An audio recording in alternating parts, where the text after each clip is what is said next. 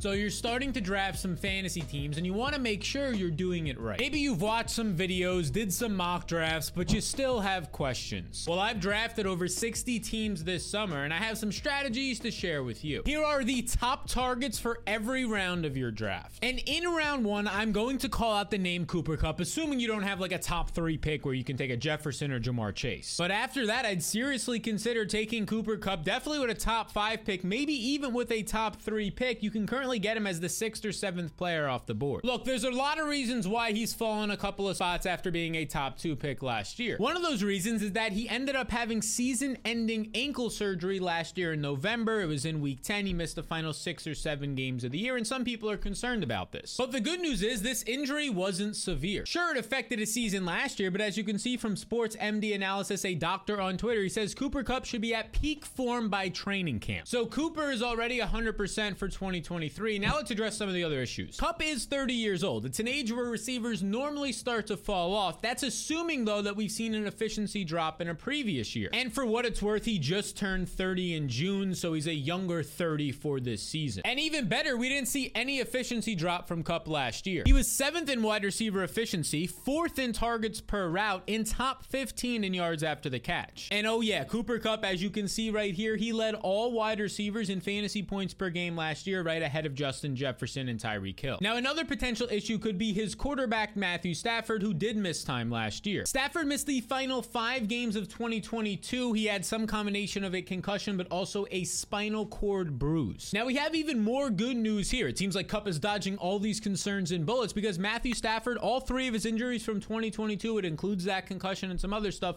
are fully healed. And this is a guy in Stafford who's only missed significant time twice in the past 12 years because he's normally playing through injury. And one more thing, Cooper Kupp was the #1 wide receiver in fantasy points per game, despite the Rams ranking 29th in plays per game, the lowest amount of plays they've ran in the Sean McVay era. Expect that to increase this year. So in round 1, if you don't have a top 2 or 3 pick, target Cooper Kupp, and if he's gone, you have a later pick, get Saquon Barkley. And then in round 2, you want to target the Lions receiver, Amon-Ra St. Brown. Now, Amon-Ra currently goes as the 18th player off the board. And now I personally believe this is too late. I actually have Amon-Ra as my 12th overall pick, as you can see in the fantasy blueprint right here, making him a great 2nd round pick. Now, the emergence of Amon-Ra St. Brown started his final 6 games of his rookie year, where he averaged 25.2 fantasy points per game on 11.2 targets per game. Elite wide receiver 1 production. Now, despite the success, many people said, oh, but TJ Hawkinson and DeAndre Swift were injured. That's why St. Brown popped off that much. But he went out in 2022 and put these doubts to rest. St. Brown had a 32% target share, the 3rd best in the NFL, and he ranked 2nd against man coverage. And check out this tweet from McNamara Dynasty. Amon-Ra, this is how good he was last year. He finished 6th in receptions and he only played in 16 games. So he missed 1 game and he actually left 3 other games early. Meaning that Amon-Ra St. Brown finished 10th in fantasy points per game, even though 3 of those games he left early, skewing this sample. Because if you look at just his healthy games that he started and completed, St. Brown averaged 18.9 points on 10.5 targets per game. And heading into 2023, he still has no competition. This is the wide receiver room for the Lions. I mean, their wide receiver 2 and 3 is Marvin Jones and Josh Reynolds. Jones is 33 years old and he was 77th in wide receiver efficiency last year, and he's the biggest threat to St. Brown to start the year. And then there's Josh Reynolds, who, if we look at his fantasy point per game rankings during his career, the best finish that he's ever had is 65th, averaging just 8 points per game. Now, of course, at some point this year, Jameson Williams will be involved, but he's suspended the first 6 games of 2023. So in round 2, take Amon-Ra St. Brown, and if he's gone, target Tony Pollard. Then when you get to round 3, look for Breece Hall, because he's the best 3rd round pick right now. He goes as the 28th overall player, the running back 12, probably since Jonathan Taylor. And there's even more similarities here. Jonathan Taylor, just like Breece Hall, these guys were being compared to Saquon Barkley and Adrian Peterson coming out of college, and he was also taken in the 3rd or 4th round of fantasy drafts. And in his rookie season, Jonathan Taylor paid off that price tag, finishing as the 8th overall running back with 16.9 points per game. And now you slide over to Breece Hall, who was also compared to Saquon Barkley coming out of college, and his closest comparable, best comparable, according to Player Profiler, is Jonathan Taylor himself. And just like Taylor, Hall was productive his rookie year last year. Every single one of his games that he played in, 7 games, he ended up having at least 10 fantasy points in. Hall was a top 5 running back as a starter in fantasy while it lasted. Because in week 7, after 3 carries for 72 yards and a touchdown, another promising performance was on the horizon. Well, he tore his ACL and missed the rest of the season. But the current reports are that he's going to be 100% healthy and ready to go for week 1. He'll probably be ready at some point in August. So take him in round 3, and if he's gone, target Josh Allen. Then in round 4, look for Joe Mixon. Look, the value on Joe Mixon is quickly drying up. You were able to get him in like the 5th to 7th rounds earlier this summer, but there's still value on him as a late 4th round pick. He goes as the 46th overall player, the running back 18 right now. It has been an up and down offseason for Mixon, and it still is. We'll dive all into this, but it started in like February because once the season ended, there was concerns that the Bengals could just cut Mixon. As Joe Goodberry says right here, they could save $10 million against the cap if they just cut him and sign somebody else in free agency or get somebody in the draft. But once free agency came around, the complete opposite happened. The Bengals didn't sign anybody of note, and they actually let their reliable backup in Samaje Perine walk and sign with the Denver Broncos. And then in the NFL draft, the Bengals didn't spend significant draft capital on a running back. It wasn't until the 29th pick in round 5, so a late 5th round pick, where they took Illinois running back Chase Brown. And look, there's no doubt about it that Chase Brown is an athlete and he's a producer. He was 5th in this class in running back athleticism. But the truth is, he didn't secure strong enough draft capital to be somebody that's going to push Joe Mixon. Now, Mixon still has some hurdles to clear before the 2023 season starts, because in the spring, he was recharged for a January incident where he waved a gun at a motorist, and he is set for pre-trial as this is being recorded on June 29th. Now, early indications and support from the team suggest that he's not going to miss significant time, if any at all. But another hurdle would be that the Bengals want Mixon to take a pay cut. You see, his current contract is 4 years for $48 million, and this year he's due about $12.6 million, and they want to get that number to around $10 million. Now, the good news for the fantasy industry is that Joe Mixon will probably take that pay cut because the running back free agent market isn't that great. He'd make $10 million by staying with the Bengals, and compared to what the running back free agents, the top ones, got this offseason, Miles Sanders was the highest paid guy, got just $6.4 million a year, David Montgomery $6 million a year, and then after that, Jamal Williams with $4 million a year. It's not a good market. So odds are Mixon is a week 1 starter for the Bengals. He wasn't all that efficient last year, but he still saw success. He earned 60 receptions, top 5 amongst running backs, and 1,300 total yards last year. And as a quick reminder to what his upside is in this offense, as Legit Football on Twitter points out here, Mixon was the only player in fantasy to register a 50-point game last year. So grab him in round 4. If he's gone, target Aaron Jones. And then once you get to round 5, look for the Packers wide receiver Christian Watson. Watson goes around the 60th player off the board later in round 5 as the wide receiver 28. He's the best 5th round pick. Now look, there's some early reports floating out there that right now in camp, Jordan Love is targeting Romeo Doubs as his guy. I don't buy this, because as you can see from my tweet here, the exact same thing was happening in camp last year. It was all the highlights and all the talk about how Aaron Rodgers and Romeo Doubs are a clear great fit, and what happens? Doubs finishes 64th in wide receiver points per game. So don't fall for the early camp reports when it's only been a week of these guys playing together and Watson is the clear and better athlete, which was shown last year. And what many people don't remember is Watson dealt with injuries before the season and during the season, and really at bad times. In rookie minicamp in June, he has a knee surgery, a minor knee surgery, and then in September to start the year, he has a hamstring injury that lingered for a few weeks. It's already an uphill battle for a rookie to get caught up to speed on the NFL, and he had another setback. But oh man, once this man broke out, he didn't look back. In week 10, when he was finally healthy, he had his full snaps back after the hamstring injury. He puts up 36 points on 8 targets against the Cowboys. And from week 10 on, he was fantastic. Watson was the number 7 wide receiver in fantasy and led all players in fantasy points per target. Now, despite this, he goes as the wide receiver 28 in drafts because his new quarterback is Jordan Love. But this is far too late. The market is weighing Jordan Love being the quarterback too heavily. They're like assuming Love's going to be a bottom 3 quarterback. What happens if he's just a bottom 10 quarterback, or heck, even a league average QB? And honestly, the information we have suggests that he's probably closer to league average than the worst quarterback in the league. He's a former first-round pick. He has a big arm and mobility, and he was efficient in limited regular season and preseason appearances. So simply put, target Watson in round 5, and if he's gone, look for Jerry Jeudy. And then in round 6, look for Chris Godwin, because believe it or not, I actually have Chris Godwin as my 48th overall player. That means he's a 4th round value according to the Fantasy Blueprint, which you can join thousands of other people who have access to this blueprint, a whole lot of more tools than just this, link down below. Look, I get it. Tom Brady is gone and Baker Mayfield's now the quarterback. That's why he's dropping down draft boards. But it makes me question this, because a guy like Drake London goes in the 4th round with his quarterback being Desmond Ridder in a run-first offense. Why does he go 2 rounds earlier than Godwin? And look, Baker Mayfield did indeed struggle last year, but he didn't really have much help. The Rams pass blocking ranked 24th in the NFL, and in some metrics, they were bottom 3. So it's strictly the quarterback situation that's dropping Godwin in drafts, because it's not his talent. Because Godwin was top 25 in PFF grades last year, earned the 10th most targets, and was still efficient after the catch. And look, Baker might actually be a good fit for Godwin because he loves slot receivers. You remember this guy, Jarvis Landry, who as of this recording is still a free agent? Well, Baker's first 2 years in the league, Baker as a rookie and a second-year player produced a top 25 season and a top 20 season, 21st overall, we can call it, for Jarvis Landry, the slot receiver, who is nowhere near as talented as Chris Godwin is. Baker's slot wide receivers average over 4 more points per game than his outside receivers. And Chris Godwin led the entire NFL in slot receptions last year. So when it comes to round 6, take Chris Godwin, and if he's gone, target Christian Kirk. Then in round 7, there's really only one name you want to target. That's Diontae Johnson, because he goes as the 75th overall player, the wide receiver 33 in round 7. But I actually have a 5th round grade on him, and honestly, an early 5th round grade. My 52nd overall player, I am about 2 rounds ahead of the market. And what I'm most confused about is how guys like Brandon Ayuk and Michael Pittman go significantly like a round ahead of Diontae Johnson, because Pittman's efficiency last year hit a career low, 53rd in wide receiver efficiency, even though he had the 10th most accurate targets. And now he's going to have to play with an inefficient QB. Anthony Richardson in college as a passer ranked 143rd in overall accuracy. And then there's Brandon Ayuk, who averaged 25% less points when Deebo Samuel was actually active last year. And now Deebo's going to start this year healthy. And look, this is just a loaded roster in terms of wide receivers. Deebo's there. Obviously, the running back position, you have not just McCaffrey, but Elijah Mitchell. If anything happened to McCaffrey, both great. If we scroll down to tight end, old reliable George Kittle. I mean, this is a really difficult offense